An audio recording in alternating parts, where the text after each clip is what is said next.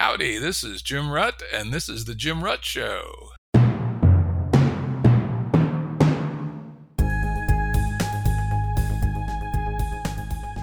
Listeners have asked us to provide pointers to some of the resources we talk about on the show. We now have links to books and articles referenced in recent podcasts that are available on our website. We also offer full transcripts. Go to jimruttshow.com. That's jimruttshow.com. Today's guest is Tyson Yunkaport. Hi, Jim. It's good to be here. Hey, it's great to have you here. It really is.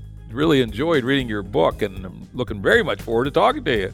Tyson is an academic, an arts critic, and a researcher who is a member of the Apalech Clan of Australian Aboriginal people in the far north of Queensland.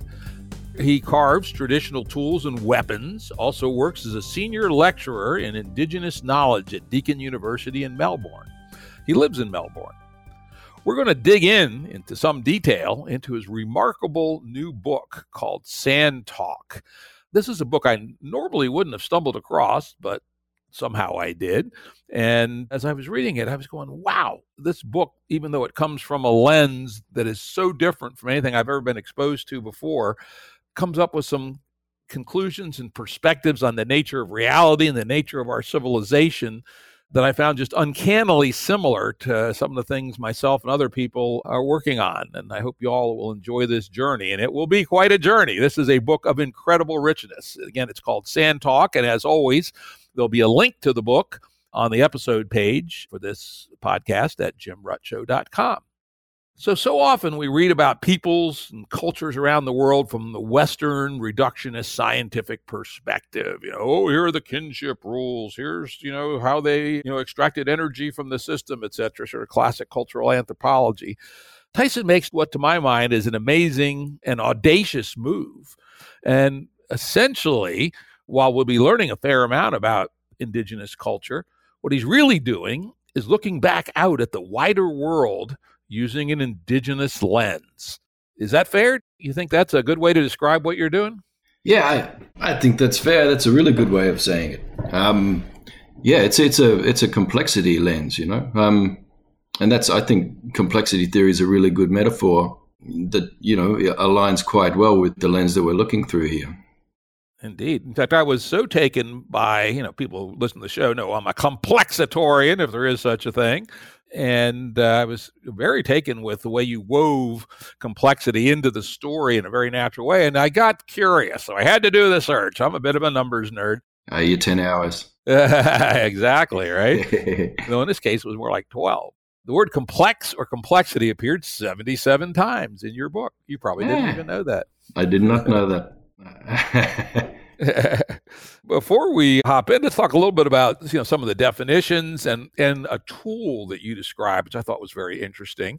You basically had the concept of two hands, one with fingers held together horizontally and the other hand held up vertically with the fingers apart. Could you maybe frame that a little bit as sort of a framework, which I found to be useful? Yeah, well, it's kind of what you described already. It's, so often when any knowledge of Indigenous cultures is always viewed through that Western lens. So, I sort of worked that into a hand gesture because, as with most of the book, I tried to, I did express all of the knowledge first in nonverbal forms, through traditional carvings and, lots of different practices. And one of those ideas was just in a hand gesture, which also came out as a symbol, a visual symbol. But yeah, so it's got a closed hand that's like reading a book, and then it's got a spread open hand like, those rock art hand stencil paintings you might have seen in caves around the world, So usually we're kind of trying to view that open hand, through the closed hand of the book, and you don't really see it. You just see the edges of it, just the tips of the fingers. But if you turn around the other way, and you look at the closed hand through the open hand, it's you get a lot more clarity and interesting perspective. So I kind of like to do that little bit of a reversal. A lot of my work is kind of reverse anthropology, I guess you might call it, and it's really cheeky. Yeah, I think it really just skates along the edge of pop science. In fact, I think you could probably call it pop science, the book. more than serious scholarship, And a lot of my work is like that just because I just like having a laugh most of the time. Yeah, I think that's a good term, reverse anthropology. I also found it kind of this beautiful riff and kind of like weaving, right? It goes here, it goes there, it comes back, but it makes sense holistically. Truthfully, I would say that the book is a work of art, and I'm not kidding. I really did find it unusual richness and yet not necessarily linear. The same ideas would be examined in three different ways at three different places in the book, and they all made sense within the context they were in, not the kind of thing that a typical academic monograph would do. Before we jump into the book, I usually don't do a lot of bio, but your biography is intimately woven through the book. And, I don't want the whole story, but just maybe the very short version. Tell us just a little bit about the Apalech Clan, who they are, where they live today, and maybe just a teeny bit about your own remarkable life journey. My remarkable life journey. We always have to do the biography, don't we? But look, so the Apalech Clan, so it's on Western Cape York. The homeland there is few different places, but includes a place called Cape Kiawea, which is Dutch for turn back. Which, 500 years ago, we had a little bit of an incursion there from Dutch traders. Yeah, most of them ended up getting speared and went back because they were trading things like soap and rice. And they, unfortunately, Europe at the time regarded women as chattel as well. And they figured that the women were a resource as well to be traded, and they got a bit of a rude shock because the women went, nah, we're not having that. So, most of them got speared and they limped back to Holland. And, and that's, interestingly enough, that little encounter with the Wick people, and particularly the Apalech Clan, Western Cape York there, that spawned the world's first corporation. Because, they made such heavy losses on that trip. The people that were funding the trip were quite upset about it. And I guess they had to find a way to shift accountability around. So they invented that corporate entity. And so the Dutch East India Company was born. And then that kind of spread, British East India Company and all that sort of thing. And corporations became the norm. And and then out of that came the whole land as capital situation, which pretty much created the pyramid scheme that we have for a global economic system today. So, that was our fault, really. Oh, yeah, definitely. All your fault, right? So you can blame my extended family for the entire global financial crisis and everything else. We caused that about 500 years ago. And, my personally, my life is, I guess it's divided into three parts. So the first, and I guess there'll be four parts in another 10 years or so. But I'm just sort of starting on the fourth part. But the first part was, I was defined as part Aboriginal. And so my identity was very much tied up with these weird racist ideas of a genetic inheritance that would mean that I drink and fight more than everyone else. And so that was pretty much the first third of my life. So there's nothing really useful or interesting to come out of my youth, just a whole heap of bloodshed and woe. And then I guess the second part of my life, I sort of saw my identity as being cultural and tied to material culture. So I was, playing the didgeridoo and making boomerangs and clapsticks, and I was, dancing corroborees and hunting, but in a really performative way. Do you know what I mean? Like, look at me. I'm the real deal. I'm really authentic. So that was that second third there. And I guess this last bit, the last decade and a half or so, 2 decades, has been more, understanding my identity and my culture more as a knowledge system. As a system of knowledge, but not just know-how about, here's where you get this medicine plant and, here's how you catch a fish or whatever. It's not that kind of thing. It's actually the ways of thinking and patterns of thinking and the systems of logic that have really taken me. And I don't know, they just made me into a sort of a better person who's sometimes worth listening to. Yeah. Yeah, that's good. Yeah, in fact, I know you reference it in various ways, but I think one of the things I took away from the book is that you treat your culture as alive rather than as a museum artifact, right? Yeah. Isn't this lovely stick from 800 years ago and its meaning, whatever. Okay, well, there is some use to that. But, I took away, the fact that you're interpreting the Aboriginal way of seeing this lens as alive and adaptive and interacting with the world. I love the little riff you had with the elder about the cell phone, right? Yeah. Those of you who listen to the show know I've had my struggles with cell phone addiction. I wrote an essay called, something like Recapturing Our Cognitive Sovereignty or something, about how I ditched the cell phone for a flip phone, right? But yet, cell phones have found their way deeply into contemporary Aboriginal culture with God knows what implications, right? So I like that. Well, the adult literacy's improved. In communities where all the adults were illiterate, everybody learned to read and write in about 3 weeks after getting their mobile phones, because everyone was texting. So that's a good thing. But there's also a lot of really negative consequences as well. I did do a podcast about that. We did one season. We're supposed to be doing another one, but COVID. Yeah, looking at the impacts of those. See, I got my first mobile phone in 2016. That was the first time I had one, and it has messed with my cognition horrendously. It's messed with the way I connect to the world and to other people. And I kind of went, now I understand why everybody got so weird over the last decade. Yeah, that was it. But I actually have to have one because I can't log onto my work computer without having this app for security on my phone, Yeah, the goddamn second token. It makes it almost impossible to be rid of the things. I try hard not to be enslaved. I think I bought you'll like this story. When I was my last work gig, I was CEO of a pretty high-intensity company, and we sort of had to have a cell phone when I was out of the office. So I instructed my assistant to keep 3 cell phones in her drawer. And when I went out of the office for, a business meeting or a trip downtown to argue with the government or something, she'd give me a phone.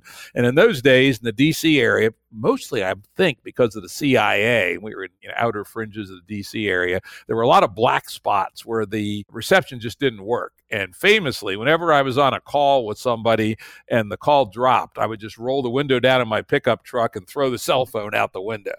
I'd get back to the office and I say, Jana, you better order another cell phone because the damn thing pissed me off. But, later when I retired, I had a cell phone, but I always warn people, don't ever call it. It's probably in my sock drawer. And it probably wasn't until 2010, God damn it, when they got good enough that they became so seductive that even, I was forced. Yeah, just like the fat boy with the bag of macaroons. I'll confess to say I am a person of girth, so I can say this, right? It's like a fat boy with a bag of macaroons. The goddamn things became so useful and so seductive. They're really, really hard to put down. But they have maybe the CIA was after you then anyway, because, what's this Game B stuff, Yeah, well, that was long before Game B. He keeps ditching his burner phones. He's up to something. Well, that was back in the day when I was a classic Game A motherfucker, so they at least weren't worried about that, right? There you go. I did a word search on your show as well, and the word motherfucker comes up 127 times. All right. I didn't really. I just made that up. Only 127? Shit. Yeah, I'm not holding up my side of the thing. That's only about 2 per episode. Motherfucker, right? I got to get on the stick, right? Oh, my goodness. Well, let's get down to it a little bit further. One of the first things that you talk about in the upfront part of the book is the concept of civilization. And guess what? You don't use it in the usual positive valence, right? In fact, quite the contrary. What does the word civilization mean to you? What are its implications? Well, yeah, exactly. The way there's no really good definition for it. They talk vaguely about rule of law and systems of laws and arts and culture and, surpluses of food or whatever. Like, I don't know. And they talk about, and bread for some reason, like grinding flour for bread is a sign of civilization. I don't know why that is. Yeah, but they've found grinding stones now that predate like Egyptians grinding flour. So in Australia, we've got the oldest flour grinding history of anybody. When they recently actually destroyed that site, a mining company destroyed the site. I think they want to get rid of that. It's unpleasant for them. But for me, a civilization is basically a community that must be constantly growing or it will collapse. And so therefore it relies on the importation of resources. That's it. That's all I can find in common across all these places that call themselves civilizations. And they all behave the same way, and they have that growth-based imperative, that growth-based paradigm. And it's impossible. It's a denial of reality. It's a denial of physics. It's a denial of everything. And it's I think that's, if you want a definition of evil, I think it's probably a good one. It's just denial of reality. Yep. And, just frankly, plain old math, right? I mean, the math of exponential growth forever, guess what? It doesn't work, right? Eventually, you hit the limit. One of the good thinkers, I forget who, was it Herbert Simon? Somebody said, if something can't grow forever, it won't, right? Yeah, that's Let it. that be a warning to you, right? Well, I mean, we have a very different, in Aboriginal Australia here, we have a different paradigm, and it sounds similar. It's just a very subtle difference. Instead of a growth-based paradigm, we have an increase paradigm. So we actually have annual increase ceremonies that we do to organize all those behaviors and get everybody on the right page with that, and also to to be able to sort of create a model, I guess, a simulation. I'm trying to translate this into your language, a simulation in a ritual space of what needs to occur in the ecosystem for increase to occur. So now increase is different from growth, because you don't want the size of the system to grow, but you want the relationships within the system, the exchange within the system, that needs to increase. And you can increase that quite infinitely. So I guess it would be like, if you wanted to get smarter, you wouldn't need to grow a big brain. You would just have to make more neural connections. So it's kind of like that. So it's an increased pay. If it was an economy, like we're not really interested in, quantitative easing, this kind of thing. We're not interested in the size of the economy, but we are very interested in the velocity of the dollar. You know what I mean? It's that kind of, it puts that lens on it. Yeah, I talk about that sometimes when we talk about degrowthing. I am careful to make a distinction. We certainly need to degrowth with respect to what I call gross growth or macro growth, tearing the earth up, pulling stuff out of it, burning fossil fuels, destroying intact forests and grasslands for industrial agriculture, et cetera. But on the other hand, growth into the microcosm doesn't disrupt the way the world operates. There's no real limit to, for instance, how rich our poetry could be, for instance, right? Poetry may get richer over time. I don't know. I don't know that much about poetry, but art certainly has gotten in some ways richer, or at least new techniques have been added, probably some of that circular. But I like your perspective also that if we make our relationship map better and more fulfilling, that's a form of microgrowth, right? Growth into the microcosm. And making that distinction is important because, saying that we want to degrowth doesn't mean that life can't keep getting richer. It can, right? It just has to respect the outer envelope. Yeah, the other thing, again, your perspective of that thing which has to grow, you also are pretty specific about the manifestation, which is the city, that everything that you call a civilization builds cities. Did the Aboriginal people ever have cities? Not particularly. There were so you would sort of manage these large estates that were defined by sort of the natural boundaries of a bioregion, really. And so your language would be perfectly suited to that bioregion. And those borders were maintained as such. And I guess that's how, if you look at an Aboriginal map of Australia, there's about 500 different countries and different languages, dialects, etc. There was that one situation I referred to in the book of the Barkaji mob who experimented with a sedentary lifestyle, and they had lots of different people coming together. It's like the Tower of Babel story in the Bible, And they all came together and they forgot all their own languages and started speaking their own language. But then when the earth moved, as the earth inevitably does, they'd forgotten how to move with it. And so they were nearly wiped out. So they kept that story. And they've handed that story down. We've had lots of apocalypses to remind us of that. So you have these sort of seasonal estates, like you move around those estates seasonally and care for the different parts of that country in the right season, I don't know, that's kind of how you operate. And you have several different camps there. Sometimes the camps are a lot more sophisticated. So we've got some down in Victoria where we're living now. People were building their houses out of stone, and some quite large ones that sleep up to 20 people or something.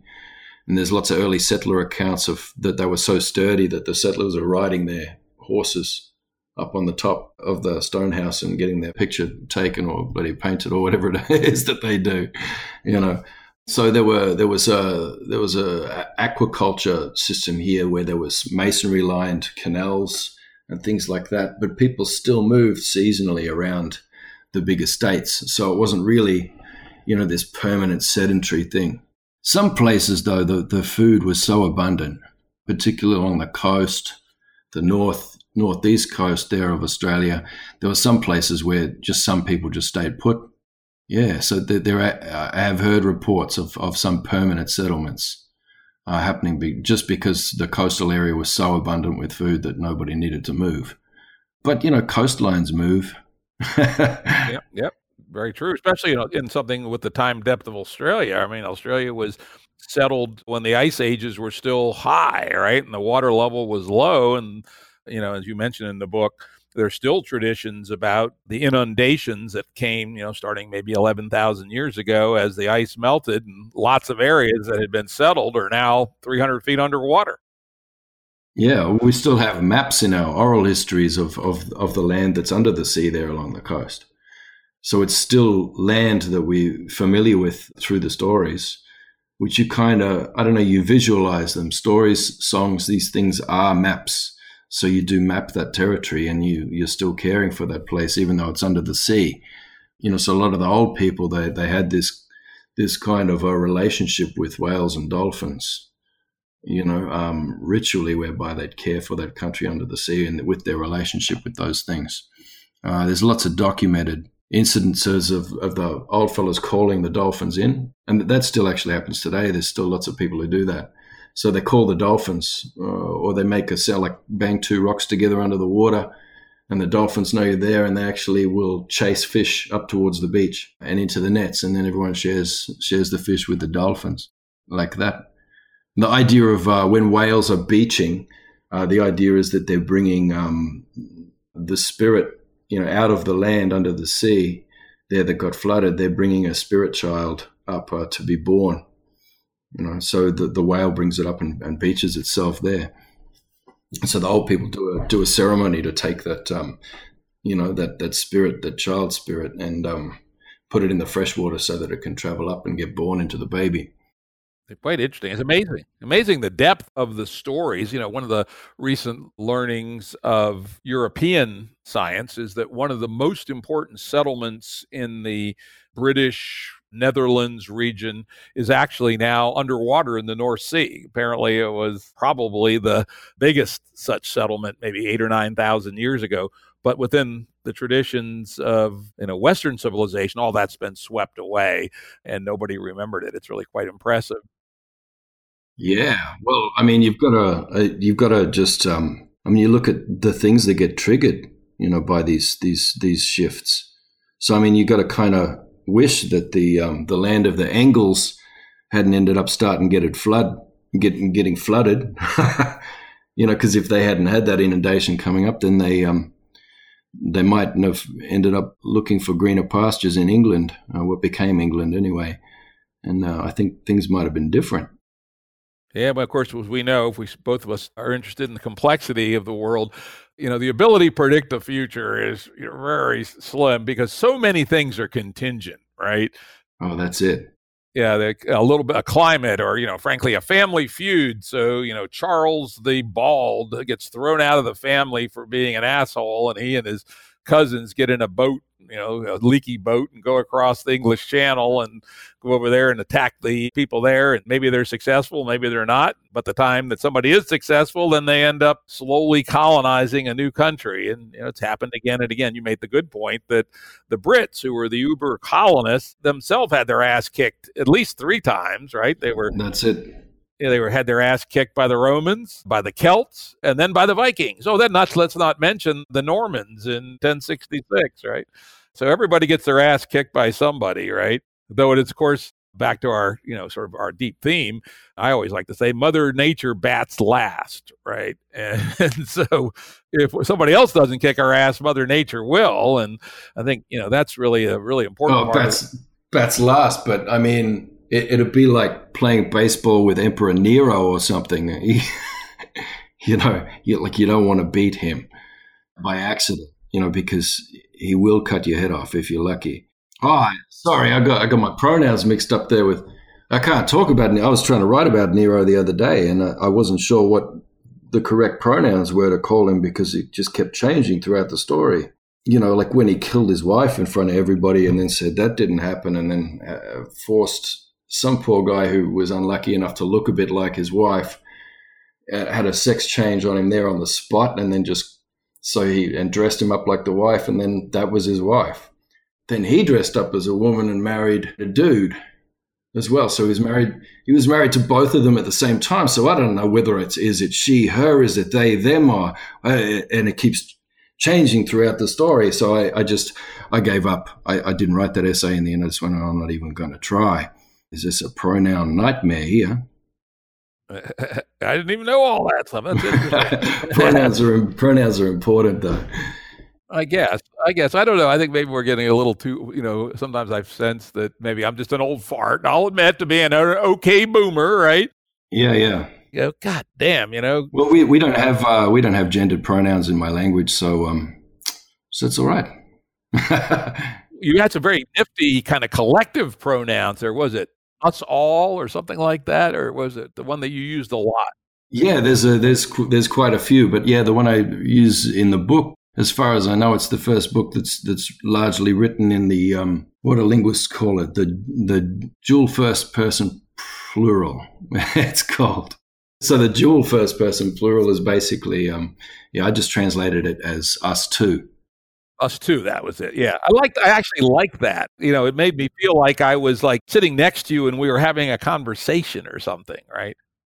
Yeah. But then there's the exclusive first person plural, which is us but not them. So just us fellas, just us guys, or just us overweight people, or full-figured fellas, please, right? So you can have your exclusive groups, but then they have to interact with the bigger inclusive groups, which is us all, But then there's heaps more. There's us belonging to him, us belonging to her, us belonging to them. There's a whole heap of different ones. But your pronouns basically tell you who you're supposed to be in the world, what your social roles are. And what I saw coming out of the pronouns was that they lined up pretty much with, I don't know, what I came to think of as the operating protocols for an agent in a complex adaptive system, which I kind of liked, Yeah, we'll get to those. That section is a real important part of the book. Yeah. So with your indigenous languages is something that comes from the landscape. It's embedded in the landscape and perfectly describes it. And so your social system, it's not separate from the land either. There's no two separate words for, society and nature. It's one thing, so you have this totemic connections, to everything within the ecosystem. And so your social system and your way of operating in the world, it really follows along precisely as part of the what you call natural system, I guess, or the ecosystem. Yeah. What I particularly liked about it is that it showed a huge amount of nuance, frankly, more so than English by a whole lot, which is famously poor in its pronouns, how important relationships are, and that, we're all holons, we're all both a thing, an individual, but we're also part of many other higher level structures. we have a pair bond with our wife and with our brother and with our best friend, and then that relationship's embedded in other relationships, etc. And I thought your people's language perhaps is focused on that more and is rich, in the same way that, they tell me that the Inuit people have 34 words for snow. No, don't go Sapir and Wolf on me. Yeah, I'm sure. I don't know if that's true or not, but that's sort of folk anthropology. Yeah, that one of the trendy one in the 70s. I know who you were smoking reefer with at college for that one.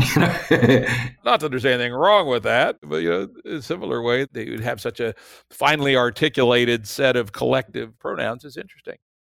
Yeah. Well, but there's heaps of different words for snow in English too, if you think about it, slush and sleet and all kinds. But, it's kind of like that. But that, their research, Sapir and Worf, was shoddy. And so it got debunked, because, I don't know, they hadn't crossed the I's and dotted the T's on their experimental something or other. So, that actually got debunked. And then, so the idea of linguistic relativism, which I know you don't like the R word, that one got shut down for a long time. But then there's been a lot of heaps better studies that have been done over the last decade or so. And so they're actually finding, well, yes, language and culture do affect your cognition. They affect the way you sequence things. They affect your focus, like what you attend to, like in an image. Like, do you notice the foreground figure first, or do you notice the context and the background? And so, your indigenous cultures and, non-Western languages tend to focus on the context first. They'll see all the trees, the bird, the time of day, where the sun is, the shadow, all the things in the picture, and then they'll say, and a man's walking his dog.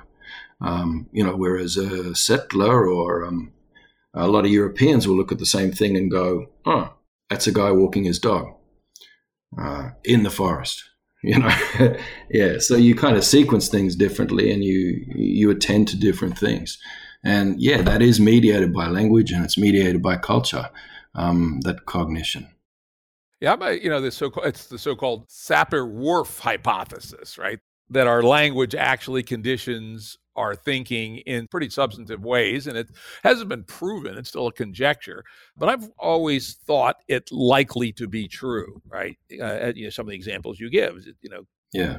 But there's some good ones. There's a lot of more, better studies. So studies of language where they've shown that, so Turkish, Spanish, and Japanese people will sequence. The cat rolled down the roof in English. If you speak those other three languages, you actually process that in a different order because the cat descended the roof rolling.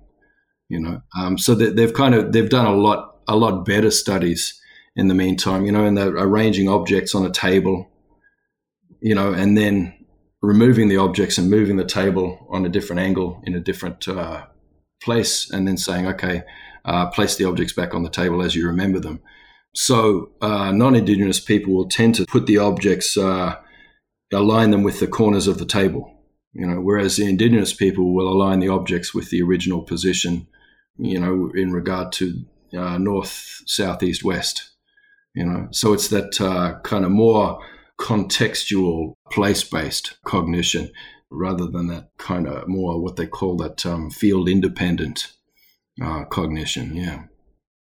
Yeah, and one would make sense that, the cognitive models that we're developing from a very young age, much of it mediated by language in the case of humans, are going to impact, the way we work.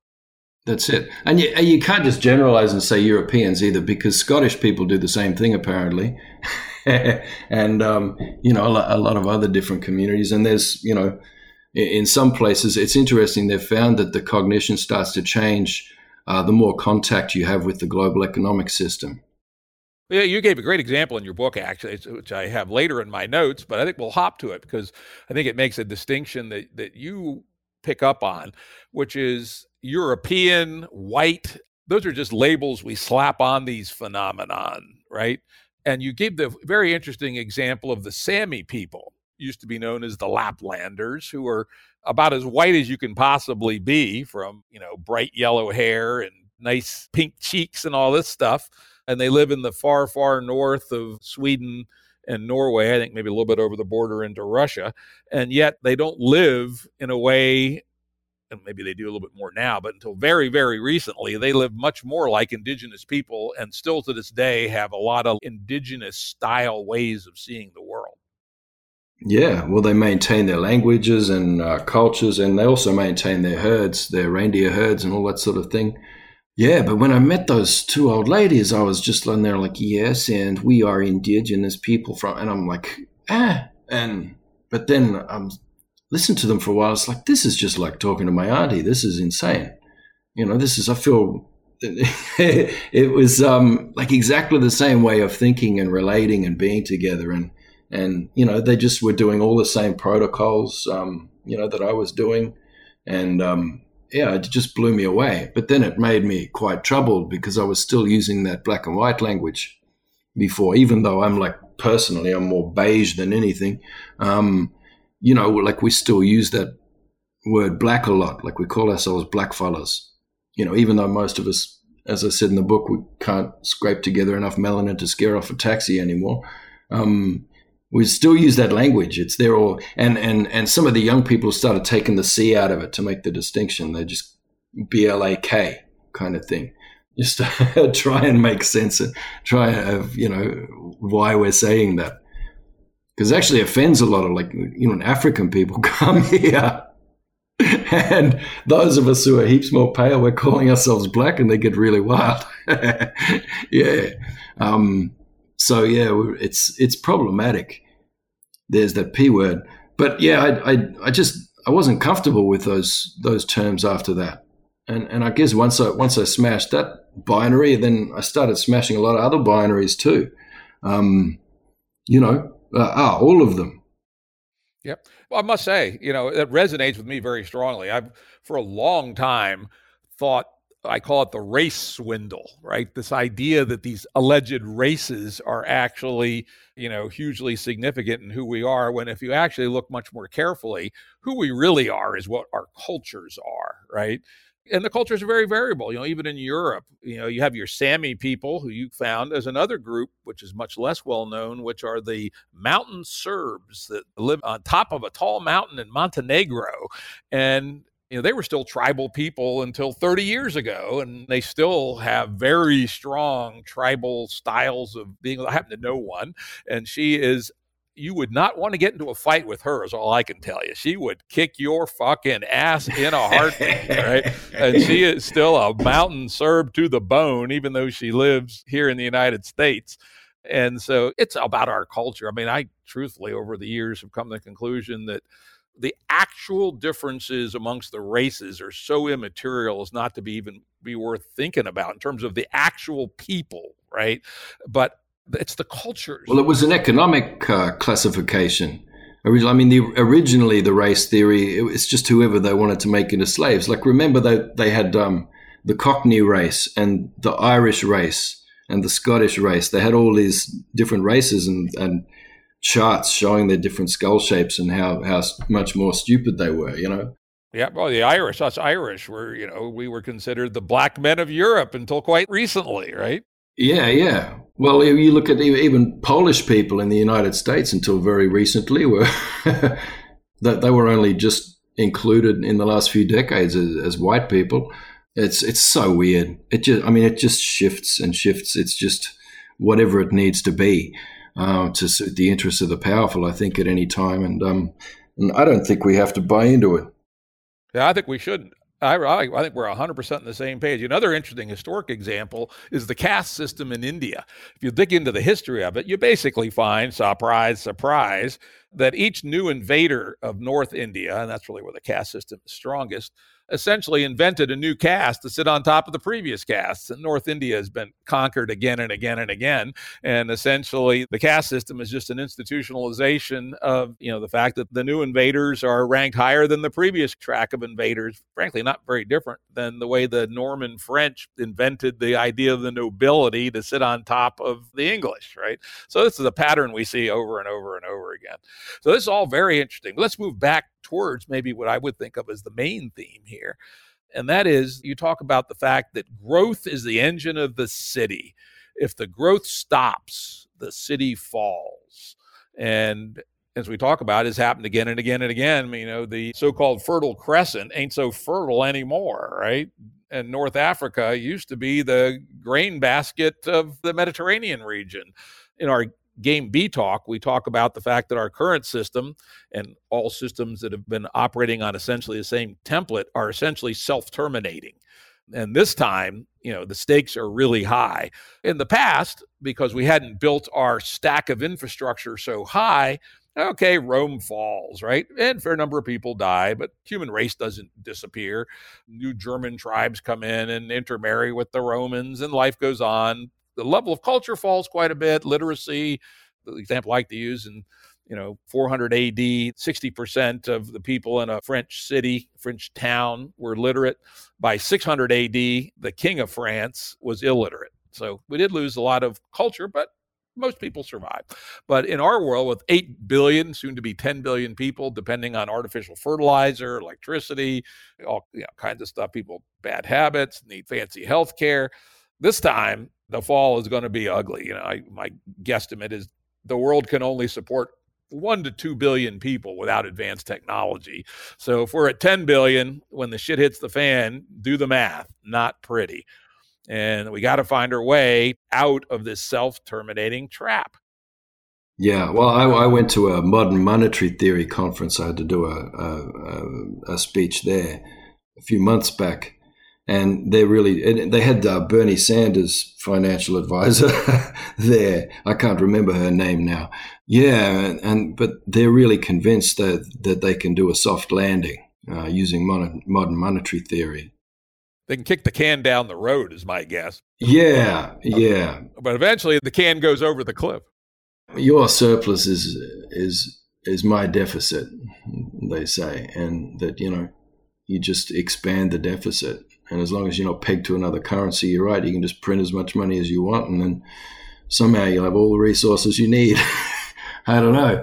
They're talking about that to fund a Green New Deal, and I was like, that sounds lovely, but it sounds a bit magical to me as well. I think people are dreaming of a soft landing, but I don't think this landing is going to be too soft. This next decade is going to be an interesting one. You're lucky you're in the mountains. You got your farm in the mountains there. You'll be right. Yeah, and in fact, I hate to say it, but global warming will actually make our land more productive. Although if you talk to people who went through, little civilization apocalypses in places like Serbia and Argentina, the people who were really prepped and sitting on land out in the countryside, they're the ones who were least likely to survive because there's heaps of bandits. So I hope you got a big bunch of guns. All right. Well, I will say you better fucking beep your horn before you come up to the front. Yeah, we are well prepared. I will leave it at that. Yeah. But you're right. You're right. In fact, just a quick little story. When we first bought the farm, this is actually interesting and ties in a little bit to some of your other themes. We'd done the title search, as we typically do under the English common law, to see the history of the land. And we found, quite interesting and extremely rare in the United States, that this parcel had been settled by one of the 5 original settlers in this area in 1746. And our parcel had been handed down father to son, unbroken, for 220 years. That's a lot. That's 10 generations approximately. Maybe it was 8 generations. Father to son, no break. And then one of them got a mobile phone and he was finished. Well, a little bit. It was a different temptation. In 1973, the last one of the family decided he liked drinking more than he liked farming. And so he sold our farm to a bunch of back-to-the-land hippies, and it turned into a hippie commune. And they tried growing sheep, they tried growing corn, they tried even garlic, which is a terribly bad idea where we are for various reasons. And they finally found the one product that they could always sell. Guess what that was? Reefer, right? And the place had sort of a dodgy reputation. And so when we bought the place, a nice young married couple with a 6-month-old baby, I called the sheriff just to introduce myself. I'm from a law enforcement family. My father was a Washington, D.C. cop. My brother's a cop, So I know sort of how to talk to law enforcement people, even though I did have my life of crime period there in my late teens. We may talk about that later when we get to that topic. But anyway, I just called the sheriff, said, hey, we bought the X place and, blah, blah, a little bit about us, yada, yada, yada. We talked for about half an hour, very pleasant conversation. And the last thing he came out of his mouth was, hey, y'all know you're 35 minutes from the sheriff's station. Something comes up, do what you got to do. Right. That's life in the country. And we take that fairly seriously. Anyway, let's get back a little bit onto our theme here, which is self-termination. And interestingly, you hit on one of my favorite topics, and if you listen to the show a lot, we talk about it fair often, is the Fermi paradox. Hey. Yeah. Why, if there's aliens, why don't we see them? And you say, maybe the reason, I'm reading this is a direct quote from the book, maybe the reason all the powerful instruments pointing at the sky have not yet been able to detect high-tech alien civilizations of these unsustainable societies don't last long enough to leave a cosmic trace, an unsettling thought. That's one of the 99 arguments about the Fermi paradox. Maybe I thought it was my original idea, that one, and then I started listening to your show, and it's like it's one of the. There's a lot of people saying the same thing. Yeah. Yeah, the great filter. It's actually one version of it's called the great filter argument that was focused and formulated by Robin Hanson, who we've had on the show. And, his argument, and he's a very subtle guy. He says, well, the great filter is either behind us or ahead of us, right? And maybe the great filter is something behind us, like the emergence of our particular variety of multicellular life, in which case, great. Even if it's extremely rare to become a galactic civilization, we've passed the great filter. But he gives a lot of interesting arguments that makes one believe that the great filter is probably in front of us, and that should be an unsettling thought. Look, if you find that a really vital missing piece in your Game B community design is that there has to be some kind of religion for the whole thing to work, then maybe you could pray to the great filter. Great filter, please don't filter us, right? Now we're getting into some of the places where your perspective really does come very close to the Game B perspective in almost same words.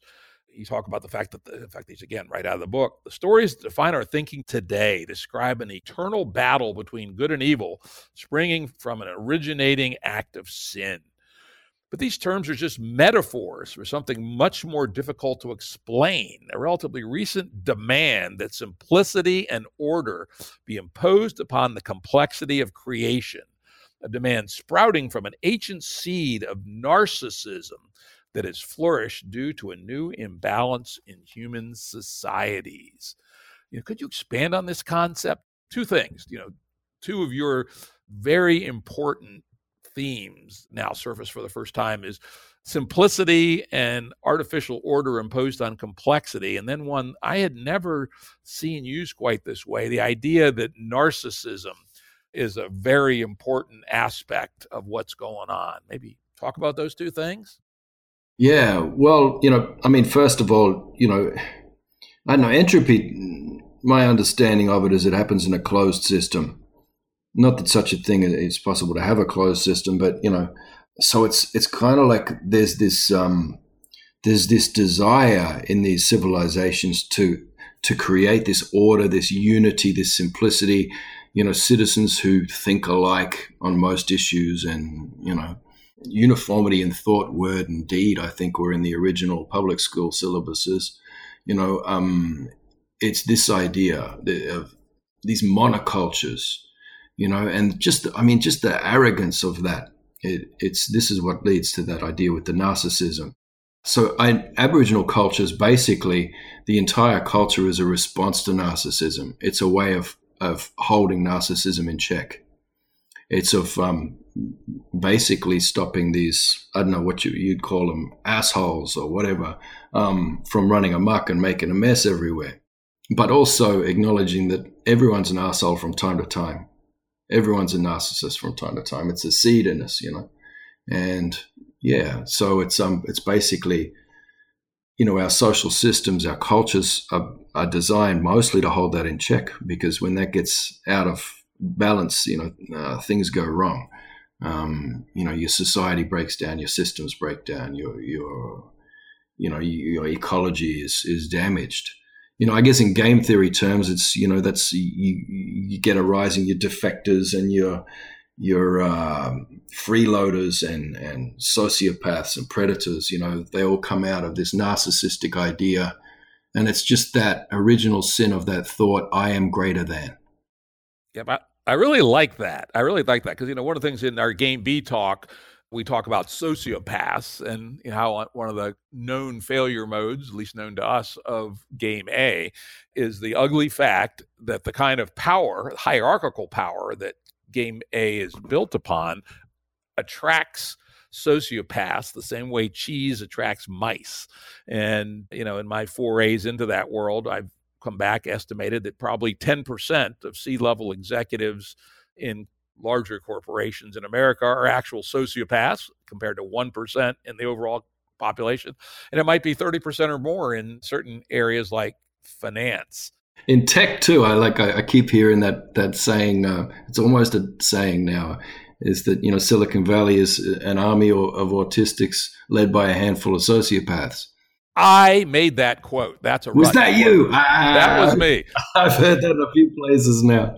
I originally used it to describe Apple back in the days of Jobs and his folks. Apple is an army of autistics led by sociopaths. Beautiful. Well, I'll be able to cite you now when I use that, because I use it all the time. It's beautiful. As far as I know, I coined that expression. I've never heard it before, and it's now being used a fair amount, as you say. I should have known. It's so Ruttian. Indeed. And I think it is true that we do have a sociopathy problem, but I think that is particular to Game A hierarchical position-based power as opposed to role-based leadership, which we'll talk about later. But I think your idea of narcissism is actually broader and maybe even more important. It truthfully opened my eyes in an important way, and something that I'm going to try to add into the working kit of Game B, not just, frankly, power mad, no empathy people, but just the idea that I am greater. And there's a lot of people who are relatively mentally normal who have that as part of their operating baggage. It's not that, you are nothing and I don't give a shit about your pain, which is the sociopath, but just I am greater, right? Greater than what? Why? How? Right? And if we can focus on that, I would say of all the learnings I personally made, and there was a lot reading this book, this idea of narcissism as this concept of I am greater. It had some other valences too, but that was the core one I thought was hugely important. One of the things I found very interesting was that you said that the elders, the knowledge keepers, if they're starting to work with you and talk with you, yarn with you, as you talk about, we'll talk about what's a yarn next, but that these elders, these wisdom keepers, will withdraw if they sense narcissism in you.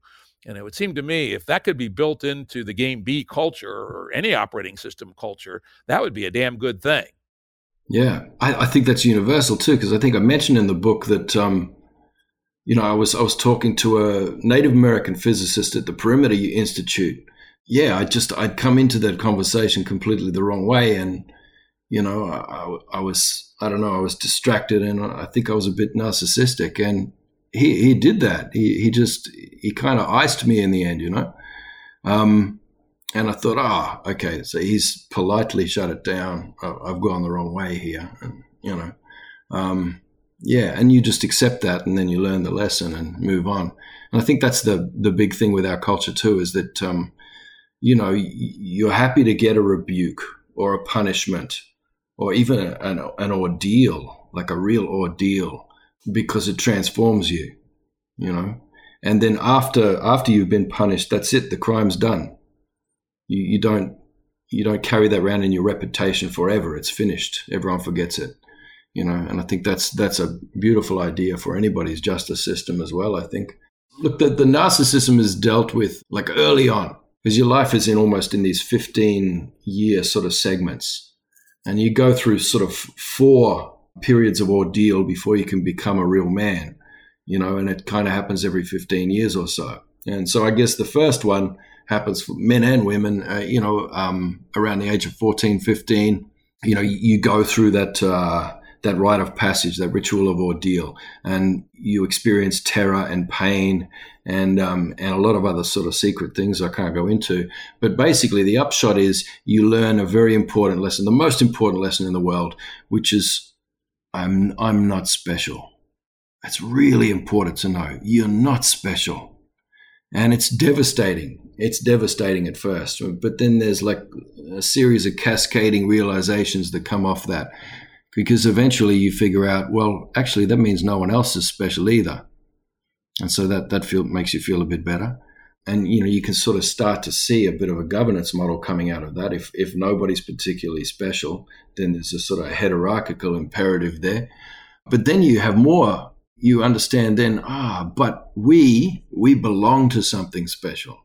All of us together, we belong to something special. We're this custodial species. We're the people who belong here. And it's just a beautiful way to live, because it just crushes the narcissism in you, but you're not going into some kind of hive mind or commune or anything like that, because it's not like that. Your Indigenous identity is really strongly individualistic. You're a bit of a show-off, It's important to remain as distinct as possible from those who are most similar to you.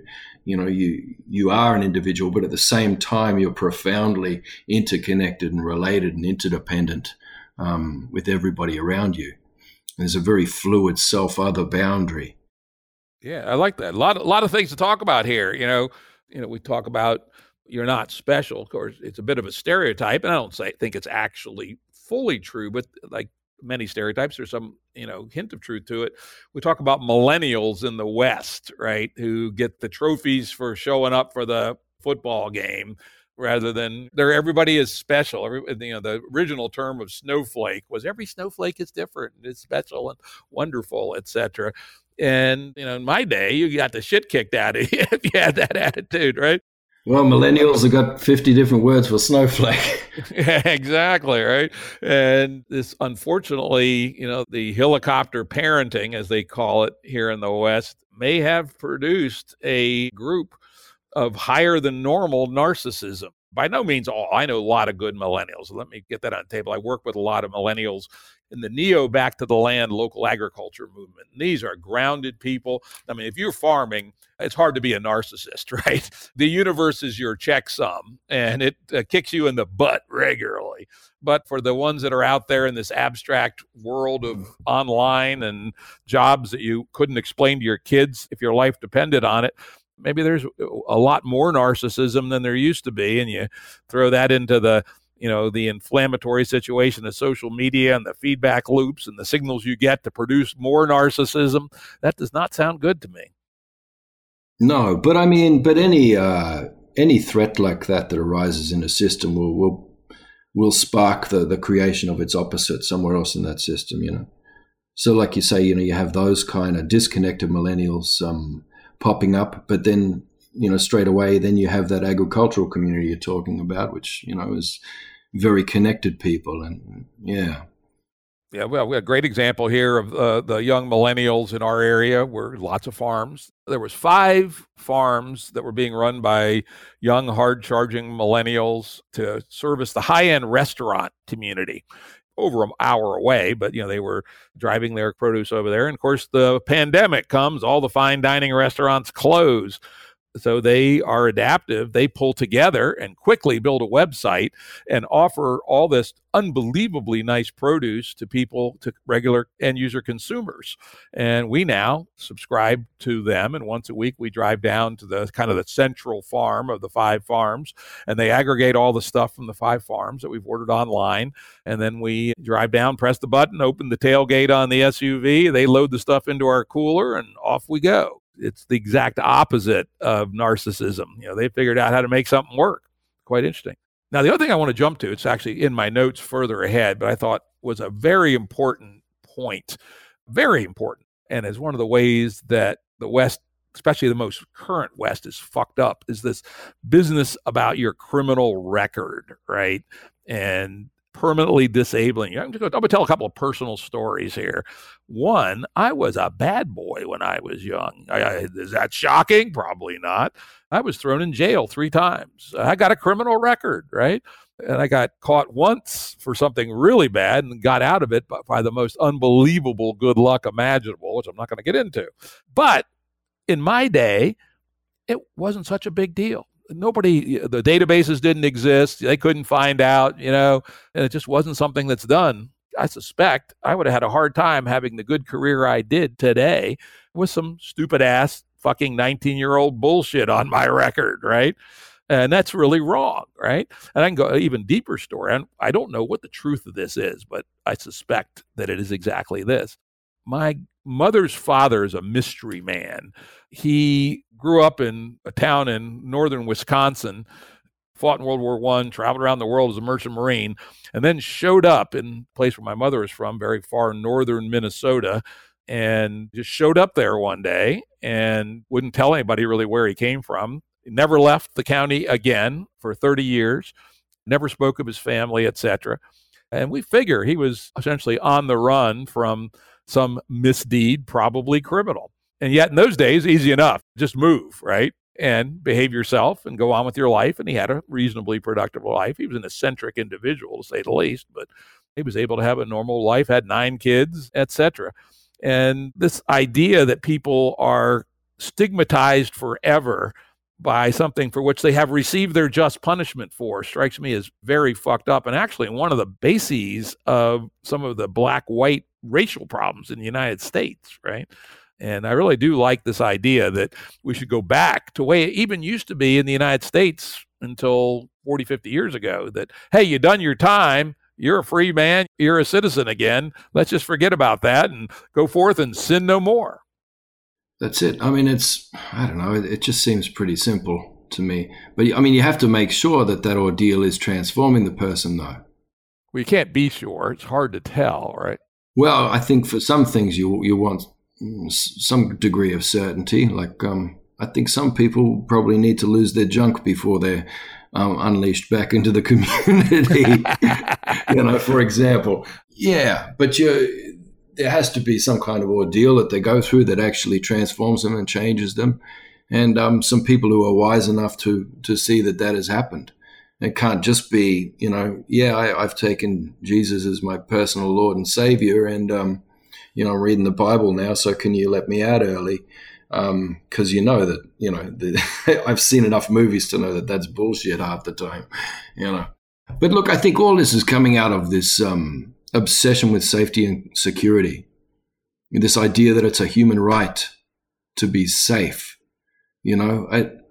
It's such a new idea. Like, so when you're growing up as a kid, you run around with a knife on your belt and all these sorts of things. That was just normal, like 5 minutes ago, But now, I mean, oh no, that's a OH&S issue. That's that's well, it's illegal. You've got to get fined for that because we've got to keep everybody safe.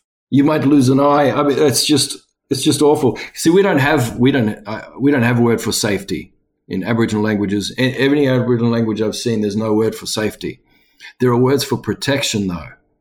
And protection is a very different thing because protection has agency as part of it. Your protection is your responsibility. Then you have agency in ensuring your safety. But also in our communities, you're not just responsible for your own protection, but the protection, active protection, not just passive safety of all the people around you. And so that means that you're watching their back, they're watching your back, and in a group, you are protected. And there's power in that. And that power has been taken away. And I guess that's where, if we talk about violence later, looks like it'll have to be another episode the way we're going, but the agency of violence has been taken away and monopolized and concentrated into the hands of a few people. And, you see how badly that goes, pretty much lately especially. That doesn't work out too well for everybody. Like everything else in a complex system, violence needs to be something that's distributed throughout the system.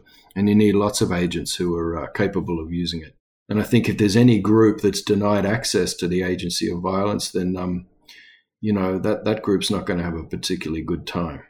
Yeah, let's talk about this one. Maybe this will be one of our last topics for this first section. To our listeners, Tyson and I have talked offline, and we realize there's just so much good stuff to talk about that we're going to not try to jam it all into one 90-minute episode, and we're going to come back and do a part two. On my podcast, I've talked quite a bit about when I was a kid, I kept a knife in my pocket from literally age 8, right? That's just what we did. My senior year in high school, sort of a almost mandatory part of manly dress was to have a folding buck knife, a big hunting knife on your belt in a leather scabbard. Could you imagine today if 50% of the seniors at a high school showed up with big old buck knives on their belt? They'd call out the National Guard, probably, right? Be the end of the world. It'd be like, what the hell, right? Revolution. And then the other one, again, is one of my pet peeves, and that's why I resonated with what you wrote about violence. The V word is, considered so bad by so many people. When I was a kid, everybody fought. All boys fought, and a non-trivial number of girls fought. It didn't really matter, frankly, if you won or lost, right? And some people were better fighters than others. But having the heart to fight was a key part of being a person in our community. And as you say, it was almost like a clan. It was a protective measure that any group of us knew that we all knew how to take care of ourselves. And so there was a group of us, we run into a group of others, whoever those were. We weren't too concerned about it. We weren't overreacting. We weren't anxious, etc., because we all knew how to take care of ourselves. And we'd all been punched a few times. We knew that the world does not end if you get punched in the face a couple of times. Jesus Christ, right? But today, kids fight in school, and literally they call the police. What the hell? If you know anything about young mammals, particularly male mammals, they all play fight, spar, etc. And we had what I called the Code of Adelphi, which is the town I grew up in, which there was definitely unwritten rules for fighting within the in-group, which is you never kick somebody when they're on the ground. You never tore ears. You never went for the eyes. You never kicked somebody in the balls. Well, enough provocation maybe, but that was the outer limits. And nobody, teeth got knocked out, right? Collarbones got broken occasionally, but oh well, right? But there was never any serious damage. But guess what we did not have in those days? School shootings. The thought was just unthinkable. You had a problem with somebody, you went underneath the pear tree and you had it out, right? Well, and how many hospitalizations do you remember from those fights? 0, right? 0. No, 0 overnight. Again, maybe you have to have your collarbones set or something, but no hospitalizations overnight. Yeah, that's it. But it's not like that now because the kids don't have access to those codes of conflict because, all violence is bad, so it's just not allowed. So they don't understand the codes and the rules. And when the violence erupts in a school, they're getting someone on the ground and stomping on their head and trying to kill them. They're doing horrendous damage. So now when fights happen, they're horribly violent and terribly damaging. And as I said, we all carried knives, but it'd be an absolute violation of the code to ever produce a knife in a fight amongst your peers, right? It was not even thinkable, truthfully. It was so deeply engaged in the culture. And if someone had, the group would have just jumped in and beaten their ass, right? But I literally never saw it happen in probably 100 fights that I witnessed, that anyone produced a knife, even though probably 80% of them had a knife on their person. It just wasn't done. I'm in a strong agreement that this attempt to make life safe and padded with foam, and particularly young males not being allowed at all to fight, it's just terrible at multiple levels. You can't really become a fully integrated person. That violence is going to be sublimated and not having been articulated in a code, right, in a cultural norms. As you say, instead of standing up and sparring with your hands, all right, no big deal. Honor was made by both parties. Nobody was hurt too bad. Instead, without that kind of context, finally, the person that's being persecuted snaps and, brings a baseball bat to school and almost kills somebody. That's what we have instead. Or worse still, they bring a gun to school. And I was very intrigued, actually, that you, again, come to the same idea from a very different perspective, from the perspective of your culture, that, hey, violence does have a place, but it needs to be acculturated.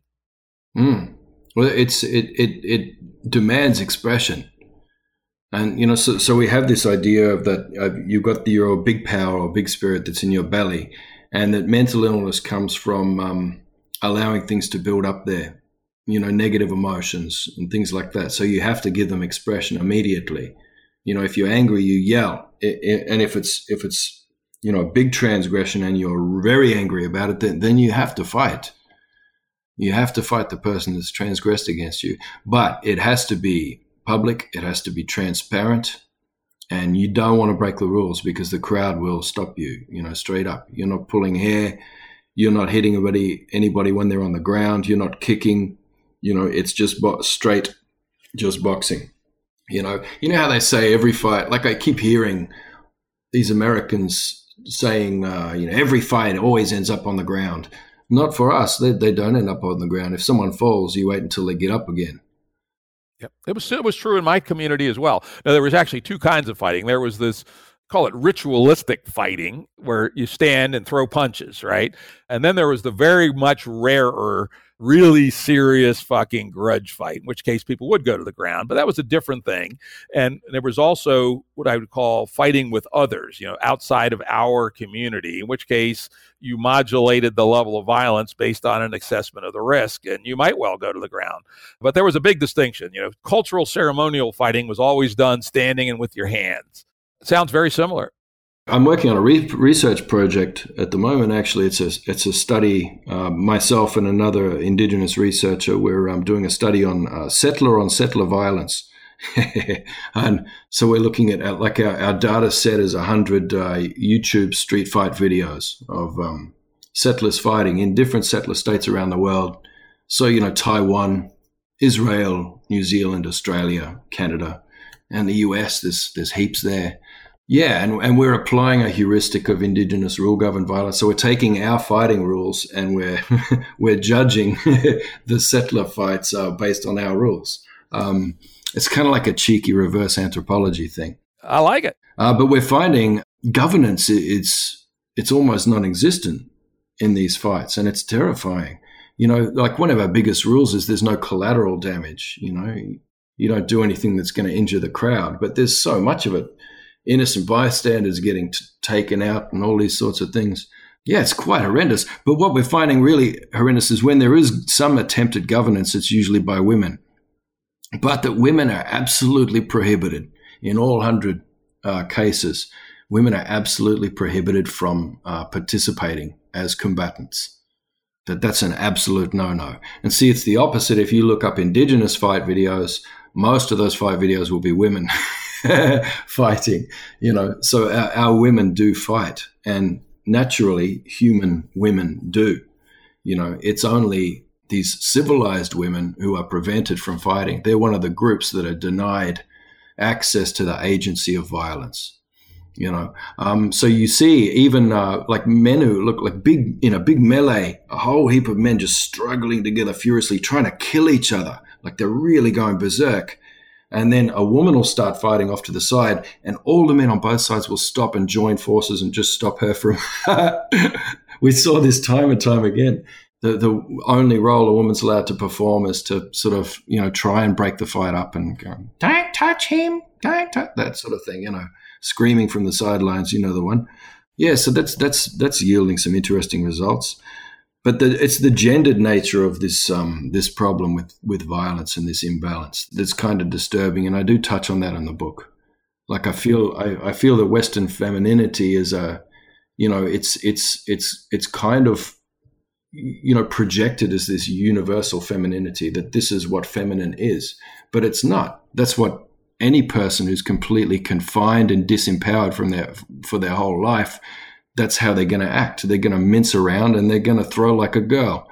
Indigenous women don't throw like a girl. They throw like a human, exactly the same way that men throw, So, this kind of cloistered life where these poor women are taught to occupy less space than males and all the rest, it ends up with women in this weakened state, and they're basically at the mercy of anybody who's around. And it's, I don't know. I don't like that too much.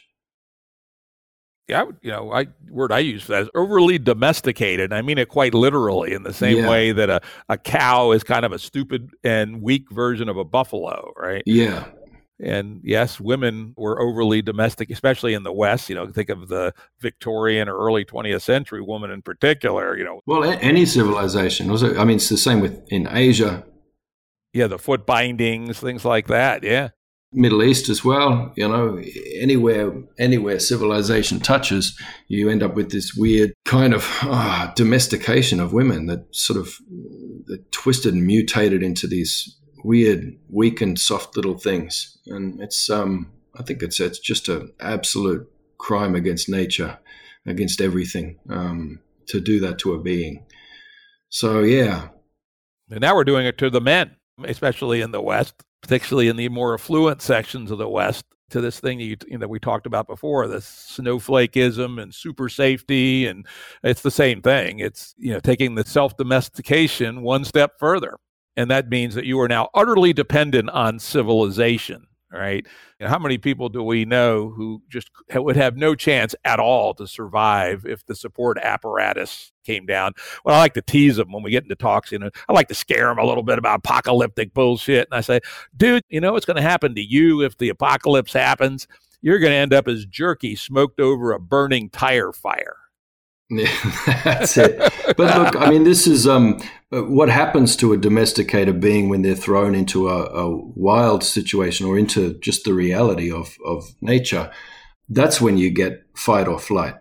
So fight or flight is not a natural condition for human. Like that's one of the myths of primitivism that's projected back onto this Paleolithic past. That, our entire culture, human culture, has evolved from fight or flight responses. Because a tiger, right? Like you never know. You'd be walking along and a tiger will jump out and get you. It's like, no, not if you're a part of that system. If you belong to that landscape and you're an integral part of it, you always know where the tigers are. You're never surprised by a tiger. Nobody in my community has ever been taken by a crocodile because, we know where the crocodiles are. It's, you're part of it. And there's always another, it's never just fight or flight.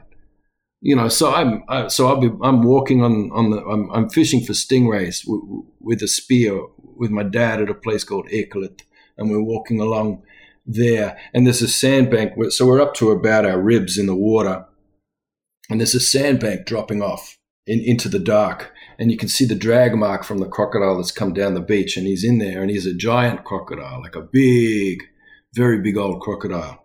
So we know that he's somewhere along there. He's just resting on that bank and looking. And we're walking meters away from the edge of that, in the water. And Dad says, as long as you're not thinking about that crocodile, if you can have the discipline to know he's there but not think about him at the point when you walk past him, he won't get you. So that's a hell of a meditation to do under pressure, I got to tell you. And then we're walking, a big tiger shark starts just speeding towards us like a flash of light out of nowhere. And Dad's just straight up, boom, hits him on the nose with the spear, and it turns and off it goes. There's not fight or flight in that relation there with those predators. There's none of those things. There's just a profound knowingness, And then he's trying to train me up to do the same thing. It's like I don't know. It should have been a training montage. It's like in Rocky or something.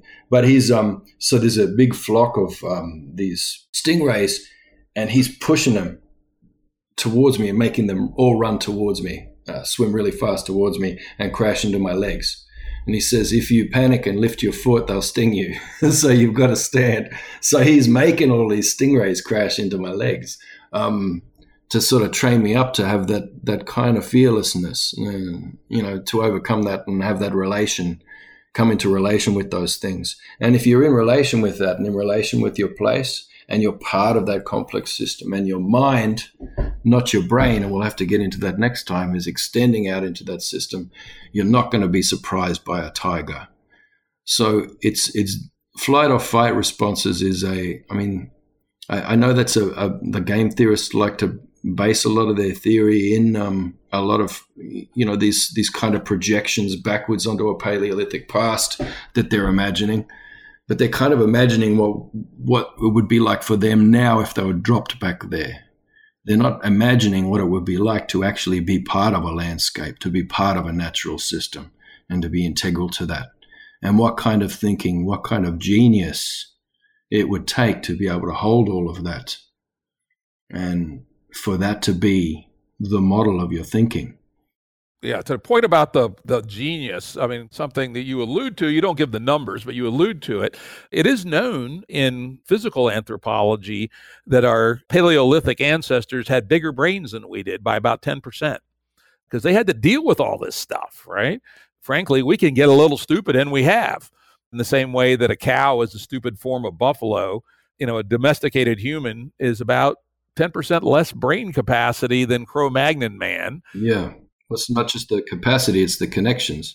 You got trillions of potential neural connections, and we're only using about 15% of them at the moment, if you're a genius. So, if you can imagine how that brain would have evolved and what kind of thinking we would have had to have been doing to even grow that brain in the first place, then you're getting an idea of what Paleolithic and Neolithic lifestyles were like. And that's what you need to base your theories and your models on. And you need to apply that complexity that way, because otherwise you're grounding it in something that's not a reality, and you're going to have a flawed system coming out of that. Yeah, I think there's a lot to that, and again, it comes back to this domestication. Well, I will say though, I have to kick back on what you said a couple times in the book. Oh, we're only using 10% or 15% of our brain. That's actually not true. No. Of the neural connections, of the potential neural connections, not of the brain. You're using the whole brain all the time. Yeah. All the time, right? But of course, the way the brain works is by pruning the connections. We actually lose 50% of our connections between the age of about 1 and 6. And that's how the brain is sculpted. So I'm not 100%. I don't believe that's particularly significant. Well, the nucleus basalis kind of dies off. We'll talk about that next time. I actually called that out as a specific thing to talk about, and I agree with you there that modern education, so-called, what I call the sausage factory, does very bad things to the young brain. And again, back to this idea of self-domestication that civilization has been doing to us for 10,000 years, in the West at least, is one of my favorite quotes, which is, "The sheep spends his whole life worrying about the wolf only to be eaten by the shepherd." That's it. Nice. Yeah. Yeah, that's it. All right, one last thing before we go here. And I thought about where to put this in my topic list, because it is important to the rest of the story. But I didn't think it was good to have up front until we actually did a little bit of it, which is this concept in your culture of the yarn, a form of storytelling, but not just the storytelling. In American English, when you say you're telling a yarn, it's a little old-fashioned, first of all, something my grandfather might have said. "Oh, I will tell you about, got this yarn here, young feller." And it usually means long, humorous, and not very serious. It's an archaic Americanism. I suppose it came over from England somewhere along the line. But you use it in a very different way. Could you, just tell us a little bit about the art of yarning, I guess is the way to ask the question. Yeah, well, look, I think it comes back to this idea of distributed sort of governance, distributed cognition, all of this sort of stuff. It's just a modality that arises from that. So basically, the truth and the big picture that you need to form of the context that you're in, so that you can make accurate predictions moving forward, so that you can make plans that are actually going to work in the real world, you have to have an aggregate of stories. So you can't just have one story dominating, you can't have one point of view, winning the debate and coming out on top. And then we have to build everything from that model. Every different story, every person's story must be heard. And the truth lies in that aggregate of all those stories. I mean, a lot of people are doing that with the kinds of data that they're gathering, in corporations now to help them out. They're getting all those micro yarns, I guess, and putting them together and analyzing them to come up with a bigger picture. And the outliers in those yarns are important too, you know, like the ones that don't sort of go along with the consensus, you know, they actually come out of it as well. So a yarn is kind of almost a ritualized, conversation with a group of people. And it's quite dynamic and, you know, overlapping, and there's lots of story, there's lots of acting things out, drawing images in the air or on the ground, you know, basically with the goal of arriving at a loose consensus of what the reality is, you know, and your decisions come out of that. There's usually food that's eaten or a cup of tea or something like that, or it's done around an activity of, you know, making something or whatever, but it happens like that. It's quite ritualized and good. But you see a lot of these silly things coming through. People talk about talking circles and yarning circles and all these things. And I'm sure you have it in the States too, you know, where they sit in a circle and go around clockwise with a bloody talking stick or something. You know what I mean? So everybody, because people, oh my God, you know, everybody has to have a voice. People have to be heard, you know, and that's one of the most annoying, whining things that annoys me about the era we're living in, is this idea of being heard. I don't feel heard. And, you know, so everybody has to have their turn to speak, even if what they're saying is rubbish and they're going for way too long, probably like I'm doing now. And, you know, you get someone monologuing and then everyone has to sit politely and wait for them to finish. And then they pass the stick to the next person. And it goes clockwise too. And they kind of, I don't know, they're kind of saying they're doing something indigenous or indigenized, and that, you know, a circle is, you know, is more democratic and there's no hierarchies here. And that's bullshit. You basically turned a circle into a line.